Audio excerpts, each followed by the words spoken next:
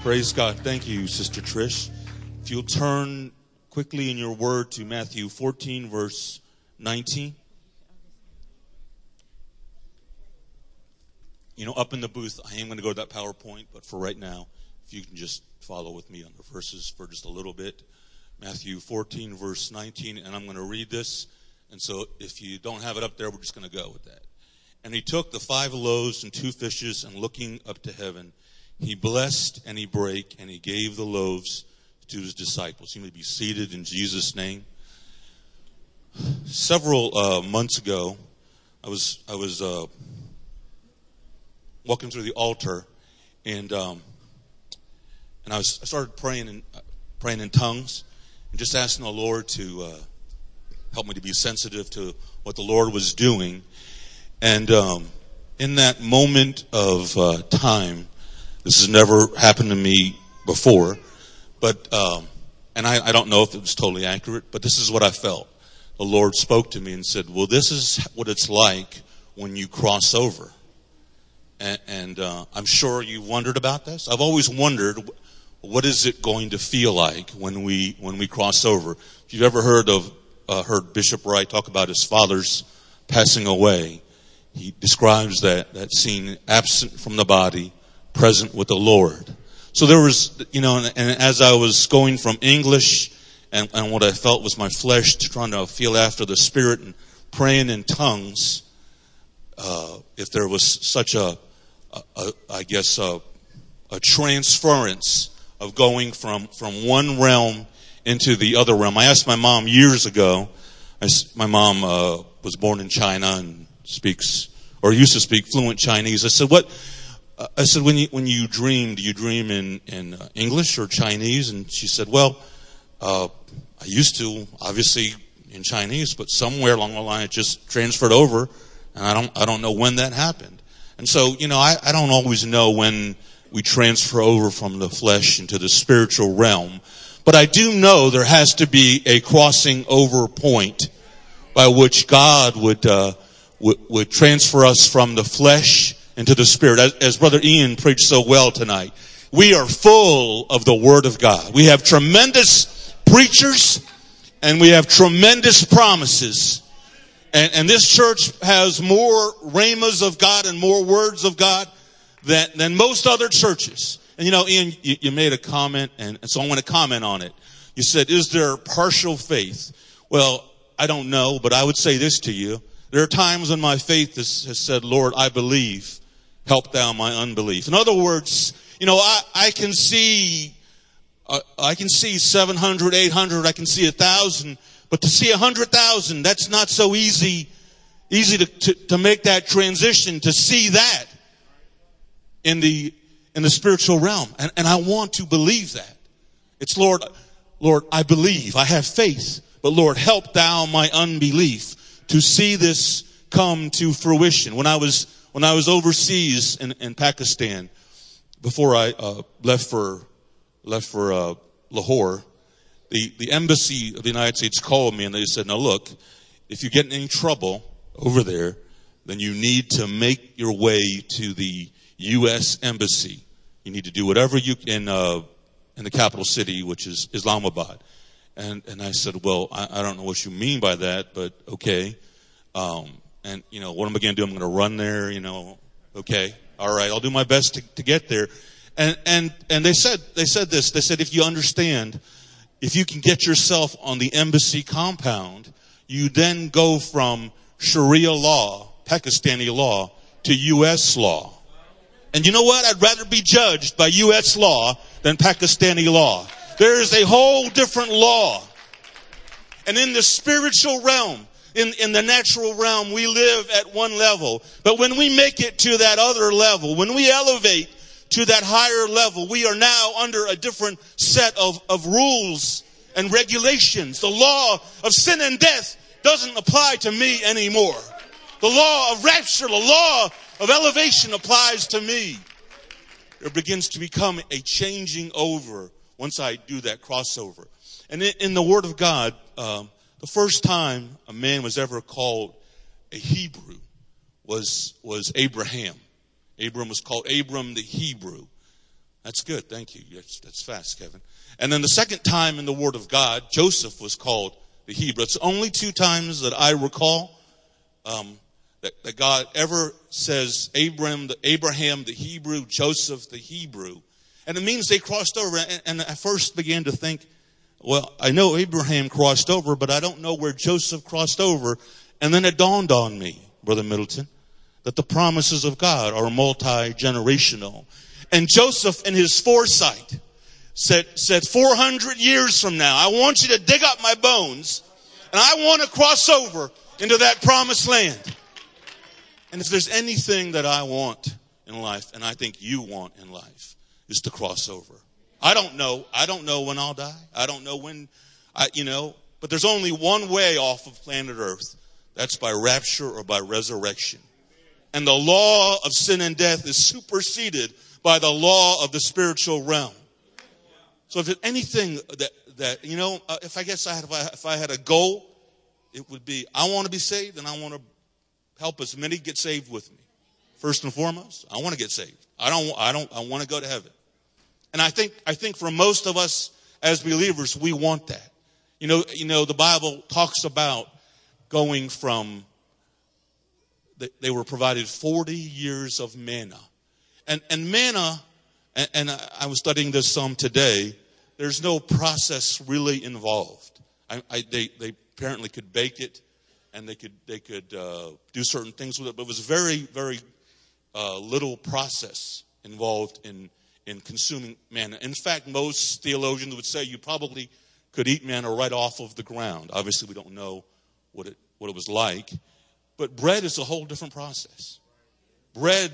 And if you've ever heard the message in the 80s, I forget, bread, my body, broken for me. And there's a 10, and I'm guessing, a 10-step process that Brother Wright goes through of the sifting and the grinding and the baking and all of the things that goes through the process by which God could make bread. And as Christians, if I have one not criticism, if I look at us as a church and me as an individual, I believe that at times we struggle with just getting by, just living in survival mode. And the Bible says, now unto him that is able to do exceedingly abundantly above all that we ask or think, according to the power that works within us. There's a power, Sister Yolanda, that works within us, that resonates within our spirits, that begins to work way more and above. And when we go from Old Testament to New Testament, it was, in the Old Testament, it was manna, and it was just enough. That's all it was. It was just enough for that day. You couldn't keep it overnight. It would rot overnight. You couldn't keep it till next week. You couldn't store it. But bread was different. He took 2 fishes and 5 loaves, and he blessed it, and he broke it, and he fed 5,000, if not probably closer to 15 to 20,000 people. You know what? That's a tremendous, for you business majors, return on investment. I mean, if I put $1 in the stock market and I get $20,000 back, I'll take it. That's a good return on investment. And if I could say, Brother Roberts, if you want to know how God is going to do the miraculous, how he brings us from barely 1,000 to 100,000, it won't be by might. It won't be by strength. It'll be by his Spirit. It'll be by the Spirit of the Lord. And when he takes us and we submit our lives to him and we give him control of our lives. When I walked up into the altar and I started praying in tongues, the Lord said, that's the key. And I'm like, oh, okay, what do you want? Just praying in tongues all day long? I guess I can do that. No. He said, I want you to give up control. What do you think speaking in tongues is? James chapter 3 says tongues is, I'm giving up control. Now, I know most of you probably haven't had the privilege or blessing of driving a large ship, but I've had the privilege of being at the helm of frigates and destroyers and LPDs and all of that. And at one twist of the helm, I had the power within me to turn thousands of tons of steel one way or the other. And so the Bible says, just as the helm has control of all of that way, just as in a horse's bridle, you can steer a couple 100 pounds of muscle one way or the other, just by a small twist of the hand. That's what I do when I speak through you, when you give up control in your life. And if I have one thought tonight, this would be my thought: giving up control to God. If you want to know how do we run 100,000? Well, there's a process of breaking, and then there's a process of multiplication that takes place when we say, God, I give you control. The posture of the Pentecostal, you know. And I was in here tonight, and I watched many of you lift up your hands and do this. And you know, I was thinking about that as I was walking up here. The posture of the Pentecostal is one of surrender. It is one of emptying out, and it is one of magnifying God. If you look at our logo, look right on those glass doors. That logo has the posture. And I know we don't necessarily like to be called Pentecostals or apostolics, but the posture of the apostolic is one of, Lord, I am giving up control to you. And when I speak in tongues, when I transfer over, when I cross over, I am giving control to God. And that is how God said to Peter, at my word, cast your net. And he brought in a great in-haul of fish, which is a typology of revival. He in Luke chapter 5, at the very beginning of Jesus' ministry, he brought in, the Bible says, a great drought of fish because he listened to the Lord. And you know what? We can go all out through Anne Arundel County and Brother Simpson, Baltimore County, and Brother Valley. We can go all throughout the air and we can come up with our own deal. But we got to be sensitive to the word of the Lord. When the Lord says, I want you to go into this town or this area or that community or this road or that road. It's spirit-led visitation. And I know sometimes, we make fun of it, or we don't know it, we don't understand it, or we don't. You know what? The truth of the matter is we're not that sensitive to it. And so when the Lord says, do this, and that's the revival, we miss that word because we haven't attuned our ear to the hearing of the Lord. I once saw, a long time ago when I skied, I saw a blind skier. And when a man is skiing down the mountains, which I can't imagine that they would want to do, but they can't see, and they have an instructor close by, whispering in their ear, giving them instructions: turn left, turn right, do this, do that. You know, on my iPhone, I have a GPS, and it orders me when I'm looking for a place to go, and I punch it in and it says, do this, do that, go here, go there, because it's connecting to a higher source, to something that knows exactly what's going on, that can see the big picture. And we can't always see the big picture. In spirit-led visitation, Brother Simpson, nevertheless, at thy word. You know, Peter says, whatever, God, whatever you're saying. And, I wonder if Peter thought, but you're the carpenter and I'm the fisherman. You stay with the cutting of wood and stone, and whatever you do, and I'll do the fishing. You don't know what you're talking about. I wonder if that's sometimes our attitude towards the Lord. Do you know what you're talking about, God? And the Lord says, at thy rhema, at thy word. And so when we respond to the word, you know what? You can't take any glory for that, Brother Valley. All you did was obey the word of God. So you did some miraculous great thing. All you did is you were obedient to the word. And then in John 21, the last miracle that Jesus did before he left earth, the first and the last miracle was the miracle again of the fishes. It happened 2 times, at the beginning and at the end. And the Bible says there is a first and a latter rain. There's a former and a latter rain. There was the revival that occurred in the book of Acts. And there is revival that will occur at the other end of the spectrum. At both ends of what we call the church age.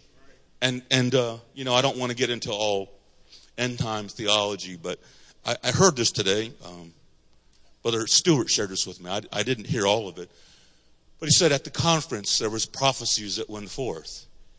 And I don't do it justice by telling exactly how it came, because I realized that it came forth in a very powerful way.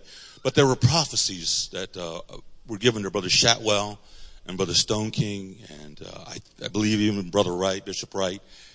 And they were of such a manner that the Lord was returning soon, and that this country was headed for a tremendous upheaval, and if I could say it, even disaster.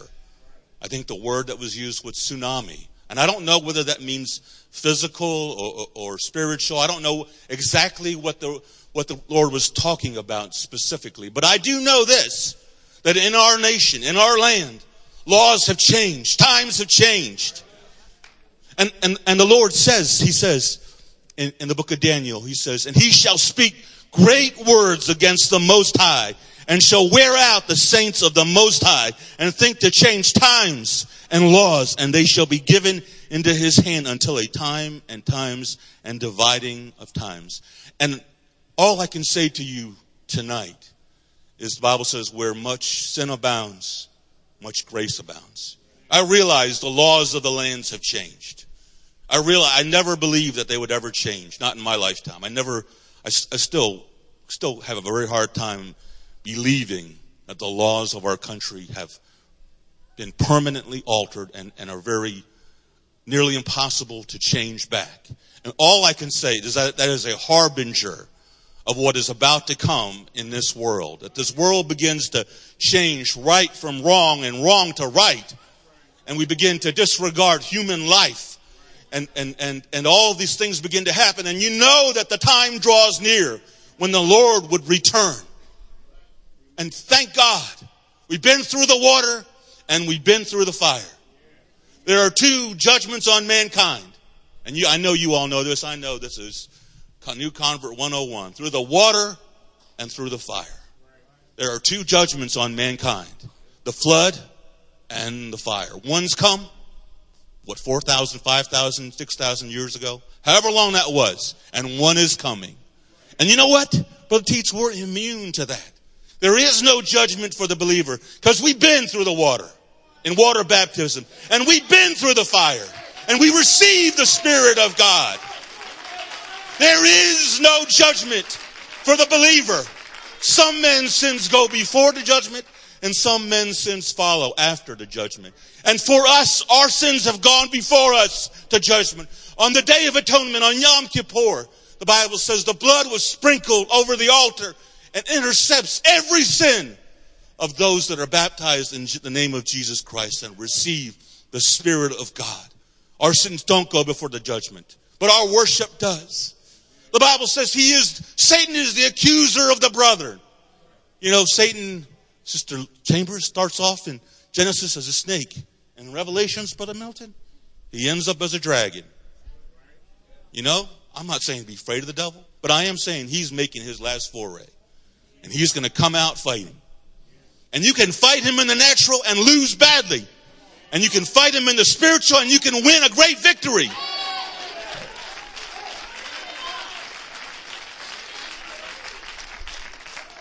I didn't know this. I didn't know how eagles, how they got their prey, but they say that they can take an eagle and when that eagle swoops down and pulls a snake, a poisonous snake, out of the ground, off the ground, he does not fight with the snake on the ground. He takes it into the air in his clutches, and that is where he, for lack of better words, dismantles that snake within the air. Because within the air, he has absolutely no ability to maneuver, and he is helpless. And you can fight the devil in the flesh all you want to. Or you can take it to the Lord in prayer. And you can fight him in the spiritual realm. You can fight him in the higher realm. The call to the church this morning and tomorrow in Mississippi, if I could be so bold as to say, the call to Because the church was one of prayer. If you watched any of that service, but the prophecies came forth that there would be a great tribulation coming to the United States. And all I can say is God will draw the contrast between what is right and what is wrong. What is evil and what is good. There will be no murkiness. There will be no confusion. There will be no one that says, we didn't understand right from wrong. Because those lines are becoming clear as God begins to manifest the coming of the Lord. Let's go back to that first slide, Brother Kevin. You know, there is the promise of God for Antioch collectively. There is a rhema from God. If you don't have them, I could email them to you. There are many words of God for this church, and this is a great church. But there is a word of God for you individually. And you know what? I'm sorry if this sounds bad, but if you all get saved and you all can win 100,000 to church and I don't go to heaven, well, forget it. Big deal. You know, I want to go. I want to be a part of the body of Christ. I want to be on that boat when she's called up yonder, because there is a promise for you individually and there is a promise for the church. And if I could tonight in this few short moments here, just share with you that there is a pattern of the promise. This is this map here, and I know you don't see it that well. And I can email you the notes if you'd like. But this map is a replica of the Exodus out of Egypt. And what I would say to you tonight, what I would submit to you tonight, is the pattern of the promise to the Israelites is a very familiar pattern. It was a promise to the nation of Israel. And the pattern of the promise to the individual follows the same pattern. And so, as you said tonight, Brother Ian, sometimes you wonder why you go through it.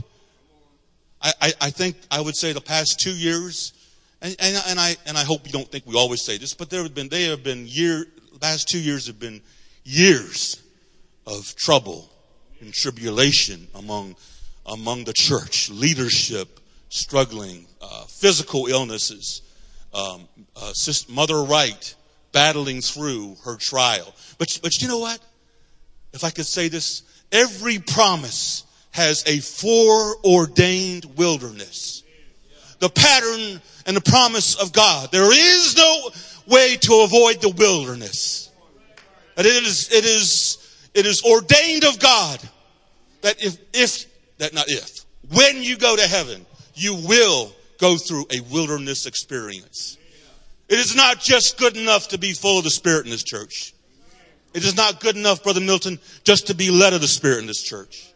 The Bible says Jesus, being full of the Spirit, was led into the wilderness by who? By the Spirit. Jesus, not the devil. The devil had heyday with them, had his way with them for 40 days and 40 nights. But the Bible says, and he came out of the wilderness in the power of God. So let me say something to you tonight. We, you, us, don't have the option of just being full of the Spirit, of just being led of the Spirit. God has ordained that he wants you in the power of the Spirit.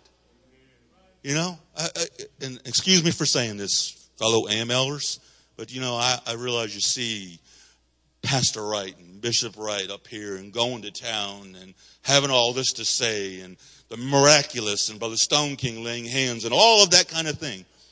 But there is a foreordained wilderness experience that everybody must go through. So the pattern that Joseph went through was a promise, and then a pit, and then a prison, and Potiphar's house, and then a prison, and then the fulfillment of that promise.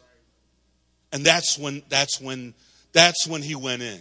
And so I would say to you tonight that whatever you may be in that process individually, or we as a church, wherever we are, and if I could say this, I believe that we are on the cusp of a great revival, of entering into the promised land. You know, for 45 years, our anniversary service, 45 years, the founder of this church was Bishop Chester M. Wright, and Mother Alice F. Wright. She doesn't like being called Faye. Sister Alice Wright, Mother Wright. They were the founders of this church. And you know, it was Moses' faith that brought them out of Egypt.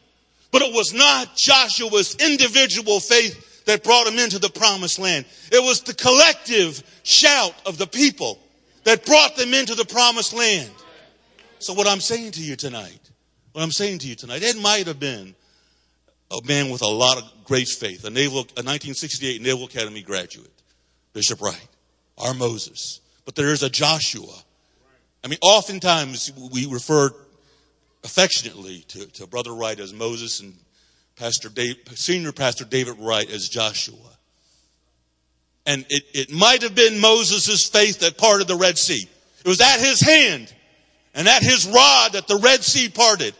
But it was the unified, collective shout of the church.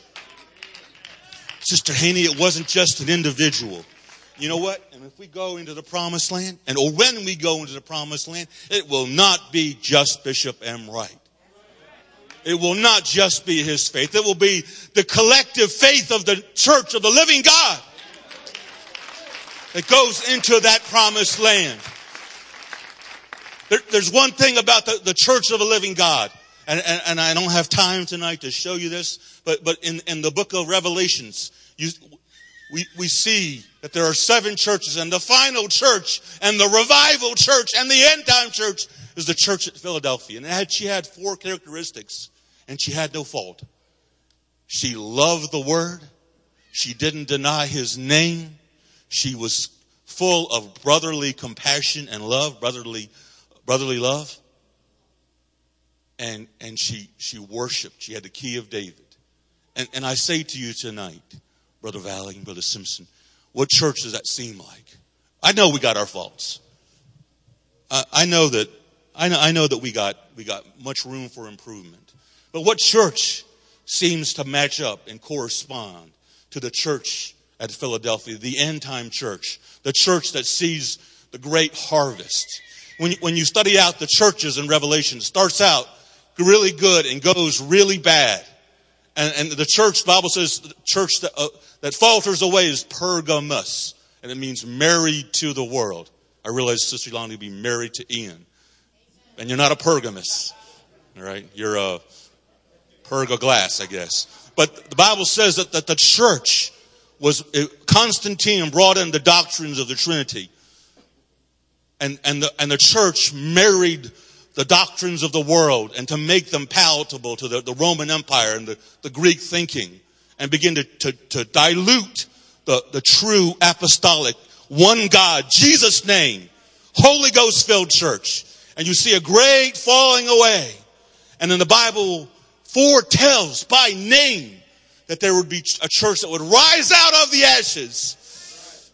And I am telling you, if you need my notes, you can have my notes. I can show you, and I couldn't tonight because it would take too long. But I can show you the exact Greek names of those churches and show you exactly how in the history of the 2,000 years of this age that they have paralleled that.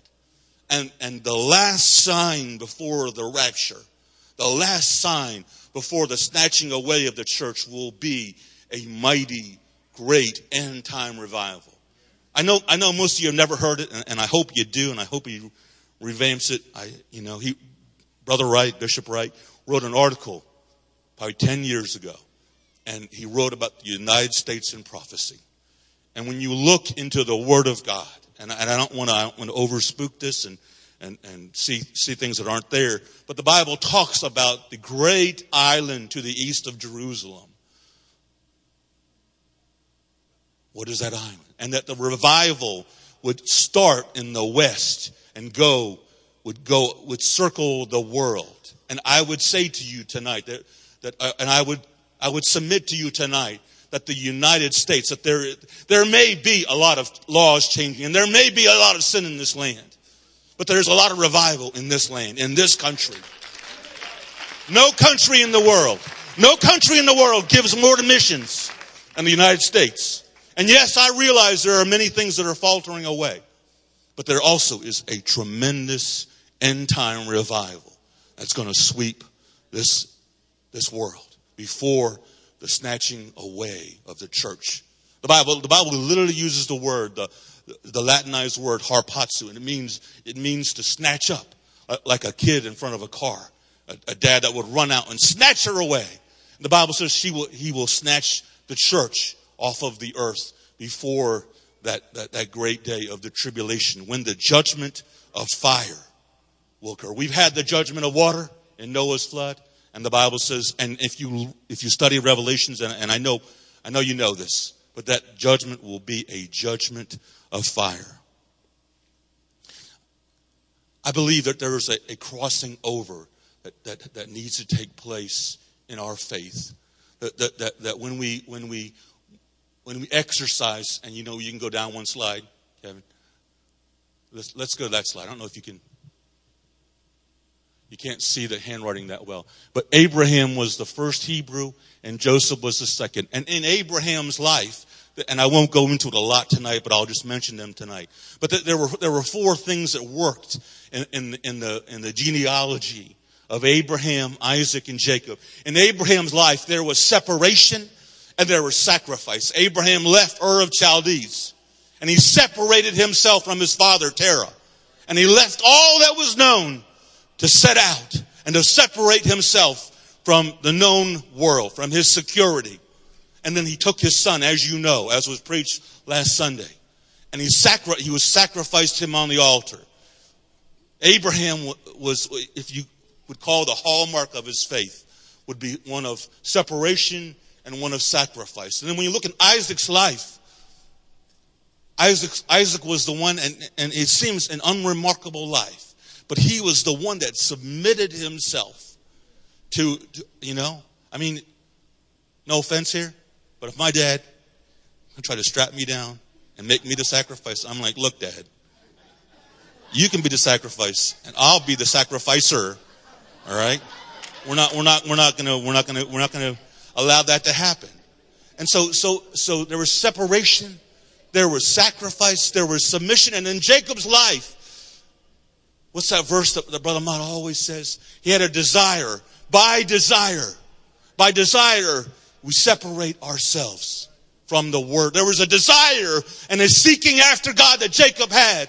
And we see those four things at work in our lives. One of the saddest things, and I'll be careful and coy about this, one of the saddest things I think I've ever seen in my life in this church was there was a tremendous young man of God. And I don't want you to guess who I'm talking about. And call of God, hand of God on his life. Destined to be future pastor or youth pastor or whatever that might be. And I remember pleading with him. You can imagine me pleading. I pled with him. I begged him. I said, stay, don't go. And the reason why he left was, he said, Brother Hugh, I believe in oneness, and I believe everything that Antioch does, but except for the separation part. I don't believe that. And I won't tell you about his life right now, but it is a disaster of disasters. And I say that with great sadness in my heart. I love this individual. But in my office, he said, I am oneness, and I believe all this, but I am not going to do this part of it. And refused to separate. And it cost him, and literally cost him everything. When you put God first in your life, it pays. It pays to put God first in your life. And I know this is sort of off the subject tonight, but I'm sorry. I've had a bird's eye view of the young men and women of God in this church. And not a lot gets by me. I'm sorry. I tell them, look, if you mess around, so help me, I'll find out. Because the youth talk and don't even try. And I've seen the horror stories, if I could call it that. And great regret and great sorrow on my part. But I have seen on the other side, I have seen young men and women of God, and I won't say who I'm talking about. I've seen a man of God in 6 months. This is the truth. I won't violate their confidence, but literally in 6 months, doubled their salary. Since 8 months, since January of 2015, the hand of God has been on his life. And not perfect guy, not a perfect individual, but if I could say it, did everything he needed to do. Put God first, even though there certainly are rooms for improvement. Put God first, and God has taken every step. And you would never, 5 years ago, you would never have guessed that. In fact, I'll even say this, 5 years ago, he was headed for probably a prison. And I'm not just kidding about that, I'm serious. And yet, I have watched the hand of God work in somebody that put God first in their life. So I'm telling you, maybe someday I'll tell you the full story when I can do that, but I can't right now because it's just a little bit too fresh. But I believe that the hand of God is on this church and the promise of God. And when you received the baptism of the Holy Ghost and you got baptized in the name of Jesus Christ, the spiritual DNA that was the byproduct of those two things occurring in your life, by virtue of that, gave you a promise and a rhema from God. And right now, there is that process of crossing over. There's no such thing as a caterpillar that can pollinate two flowers. It can't do that. The only way by which this is not an exaggeration, in Florida, there is a lack of fruit production because the bees that would cross pollinate, that would take the seed from one flower to the other, there's been a dying out of bee colonies. And so the only things that would do that would be a butterfly or a honeybee. And so what I'm saying to you tonight, there's no such thing as a caterpillar that can pollinate and cause fruitfulness. And everybody in here, it is the will of God. It is the desire of God for God to work in your life, to bring about the rhema of God, the promise of God, the metamorphosis, the butterfly in your life. It is the desire and the will of God for you to fly, literally, metaphorically and literally. One day, the old song Brother Middleton has to go, I'll fly away. Remember that, Sister Singletary? I'll fly away. We don't know why we ought to sing that again. But it literally and figuratively, we have to fly. It is the will of God for us to take our lives and to be willing to be that bread, to be broken, to be blessed and to be broken. God, there were, and I won't get into a lot, but there were three things that Jesus Christ consumed. And I realize he probably consumed more than this, but the Bible specifically mentions that he produced wine at the wedding feast at Cana, and then he multiplied bread and fish. Those are the three things. He probably ate figs, and he probably ate lamb, but it doesn't mention that. And so the first miracle, the very first miracle of Jesus' ministry was one of transformation. One of taking the ordinary, not only the ordinary.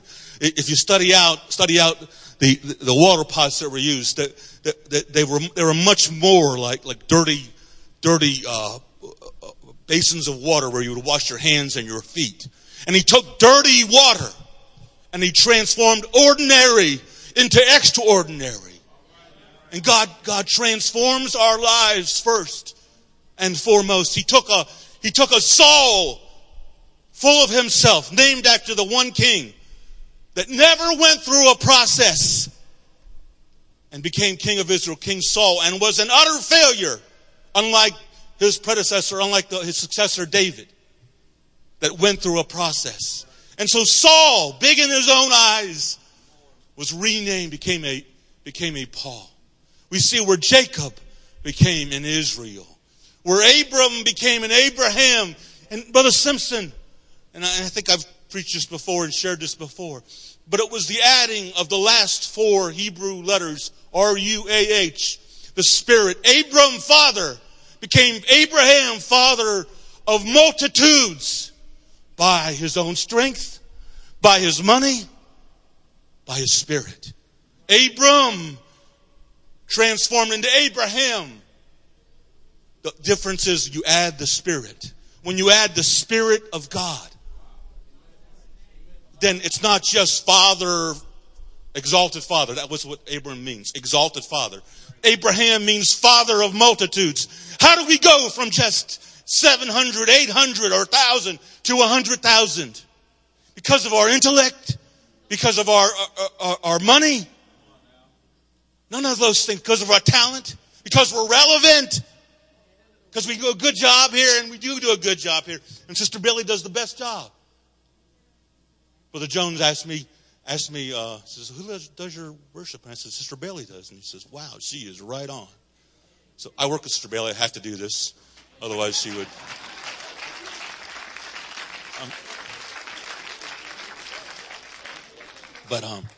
Sorry.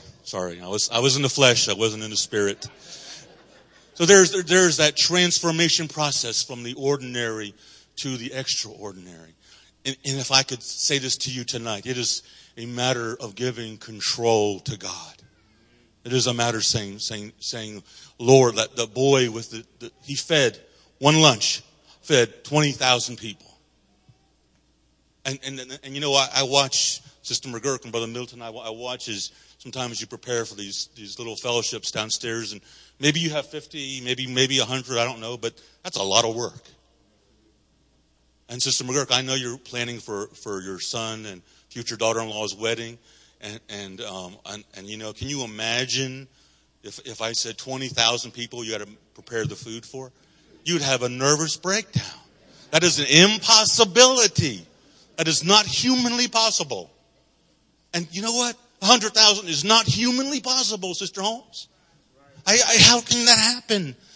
This little crowd here, 100,000 people that the Lord has spoken. Look what the Lord has done. And what I'm saying is, if you're willing to give up control, He blessed, He transformed you, and then He breaks you. And we know when I say broken, I don't mean just breaks you in half and destroys you. The Bible says, broken and contrite heart He will not despise. That is the most middle verse in the Bible. In that wilderness experience. You know, there was something about Joseph's life. He went from the promise to the pit to the prison. And yet he didn't have a nasty attitude. I mean, you don't put somebody in charge of the prison that has a nasty attitude. You don't do that. And somewhere he had peace about that. Somewhere his attitude was, God, if this is where I'm at for right now, I will do my best. And Potiphar knows this. And the keeper of the prison noticed this. And he rose up. So our attitude really determines our outcome. There were 10 spies, as you said, Brother Ian, earlier today. They spoke negatively. They spoke, we are like grasshoppers, and they are like giants. And there's no way you brought us out here to die. And God says, no, you need to trust me. And Joshua, Caleb said, we are well able. And the same faith that brought us out of bondage, that parted the Red Sea, is the same faith that can get us into the promised land. The Israelites understood mercy. They understood we don't want to be in bondage anymore. But they didn't understand grace. They didn't understand the grace of God. That we would inherit fields that didn't belong to us. Brother and Sister Simpson, I'm sorry, one of the greatest testimonies of this church the last 5 years has been the group that you inherited and you have worked so well with. You know, I watched God take some young men and women of God that are great future pastors. And God just led them and to you. And I've watched, you know, these things come about in your congregation, in your church, and how the hand of God has been there. And we have been blessed with I want to say, Brother Benner, and maybe I'm wrong, and I don't want to overly it, but I would say a $1.5 million building, a beautiful building, for not even close to that, because we had a great banker. We had someone that had the hand of God in their life, and God blessed them. So we take and we give control to God, and we let go, as the posture of the Pentecostal.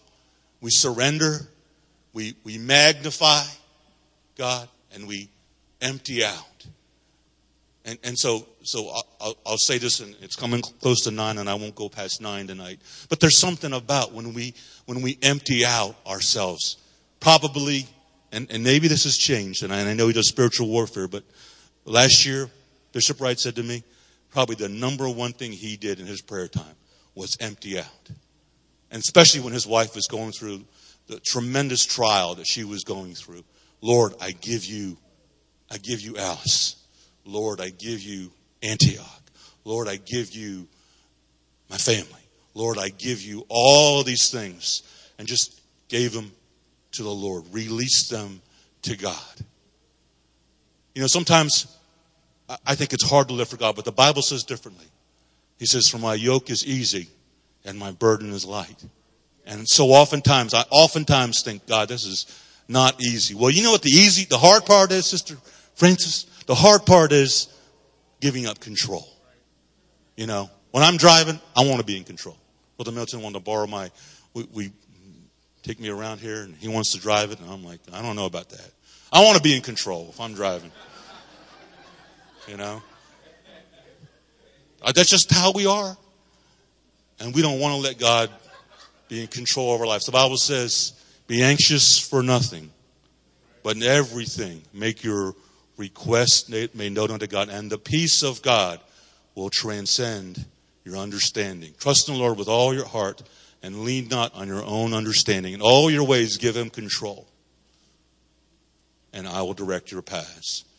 So when we give God control in our life, when we let go of God, and so I won't go long tonight, and I know I'm coming up here on time, but the Bible says, it says, they that wait upon the Lord shall renew their strength. They shall run and not be weary. They shall walk and not faint.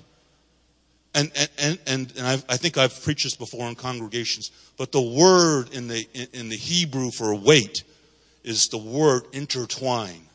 They that intertwine their life with the Lord shall run and not be weary. They shall walk and not faint. They shall soar as the eagle does. They that bind themselves to God. And I know I've told this story before, but I'll close with this story tonight. When I was 2 years ago, on July 4th, I was called to the ER room in emergency, and the doctor or the nurse said, Reverend, you need to get down here immediately. Someone in your church has died. And I'm like, who? And he wouldn't tell me who. And so I was at a picnic. I rushed down to the ER room, and there was an 8-year-old boy, and his name was Kyle Aldridge. And I didn't know him, and his grandfather attended here years ago and just remembered me off of a whim and just called me because he didn't know what else to call. So I never knew the young man. I didn't know his family, didn't know his mother. He was lying on the gurney, and he had fallen on West Street. He had fallen under one of those floats, and he fell underneath it, and his head hit the wheel. And so he was already dead when they got him to the ER room. And it came my duty to inform the mother. So, they're like, well, since you're here, Pastor, you need to tell them what's happened. And they hadn't even gotten there yet. And I'm like, good Lord, I don't want to do this. And this is a heavy story, and I don't mean it to be heavy, but the mother came into the room where the young man was laying on the ground, and she knew immediately. She knew he was dead. And she fell over. She was falling over. She was in such unbelievable grief. And so I lunged forward and I grabbed her as she was falling. I didn't want her to fall on the ground. And I held her up. And I began to pray in tongues. I didn't know what else to do. And and if I could say this to you, in that moment of time, that agony, I prayed, God, give her strength. And I could feel, and as weird as this might sound, I could feel strength and virtue leave me and help her. And she was able to gather herself to face the reality of what had just taken place.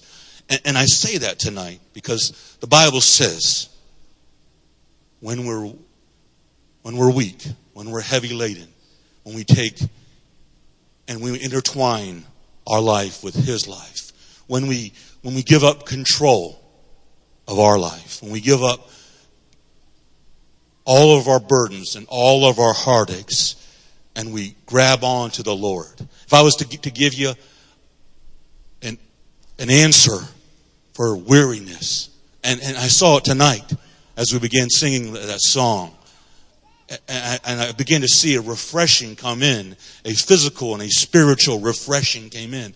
And unbeknownst, I don't know whether you physically did this or spiritually or in your mind, but I just saw many of you grab on to the Lord and hold Him tight and intertwine your life around His life, and that strength of the Lord seep into you and give you life. The Bible says that David was under great stress, and he says he encouraged himself in the Lord his God.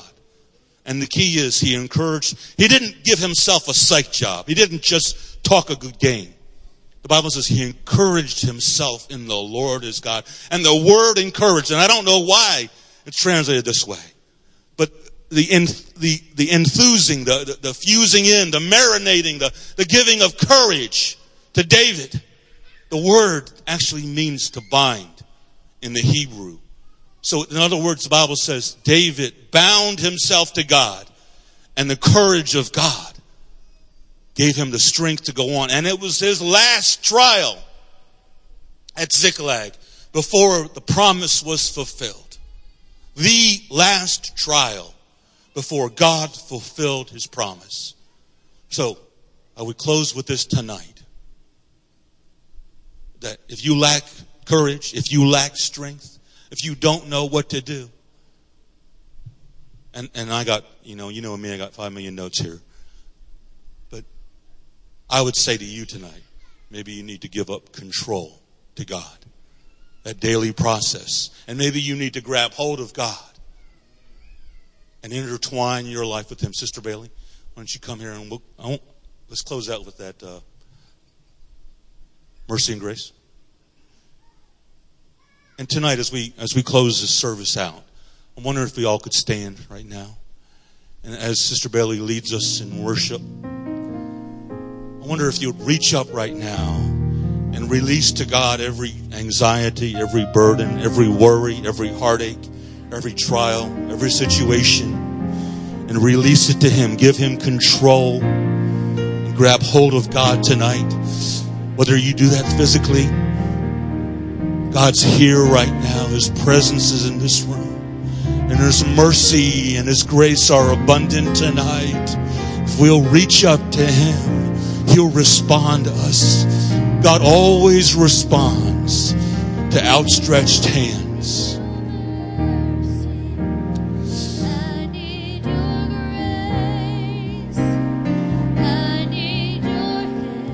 If you want to come up front,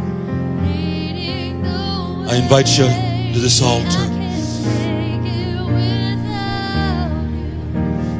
Not for one day, I need your mercy. I need your grace. I need your mercy. Let's reach up to Him right now. Let's grab His mercy and His grace tonight. Let's get virtue from the Lord tonight. Let's get strength from God tonight. He's here tonight. He knows your infirmity. He knows your weakness.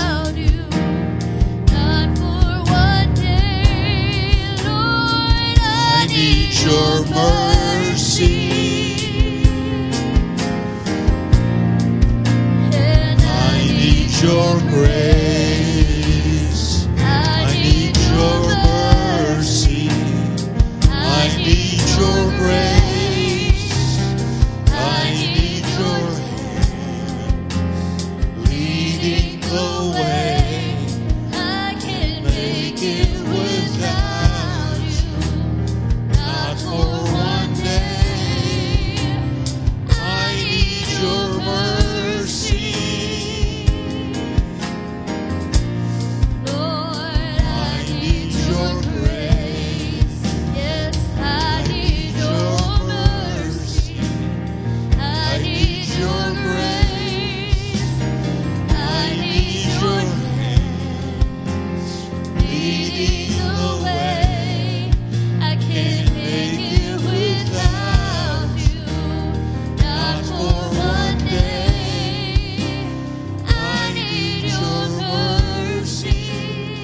need to go, you're dismissed in Jesus' name. But if you want to stay here right now, linger in His presence, gain some mercy and grace in your life, you're welcome into this altar. You're welcome right now to receive from Him. He's here right now.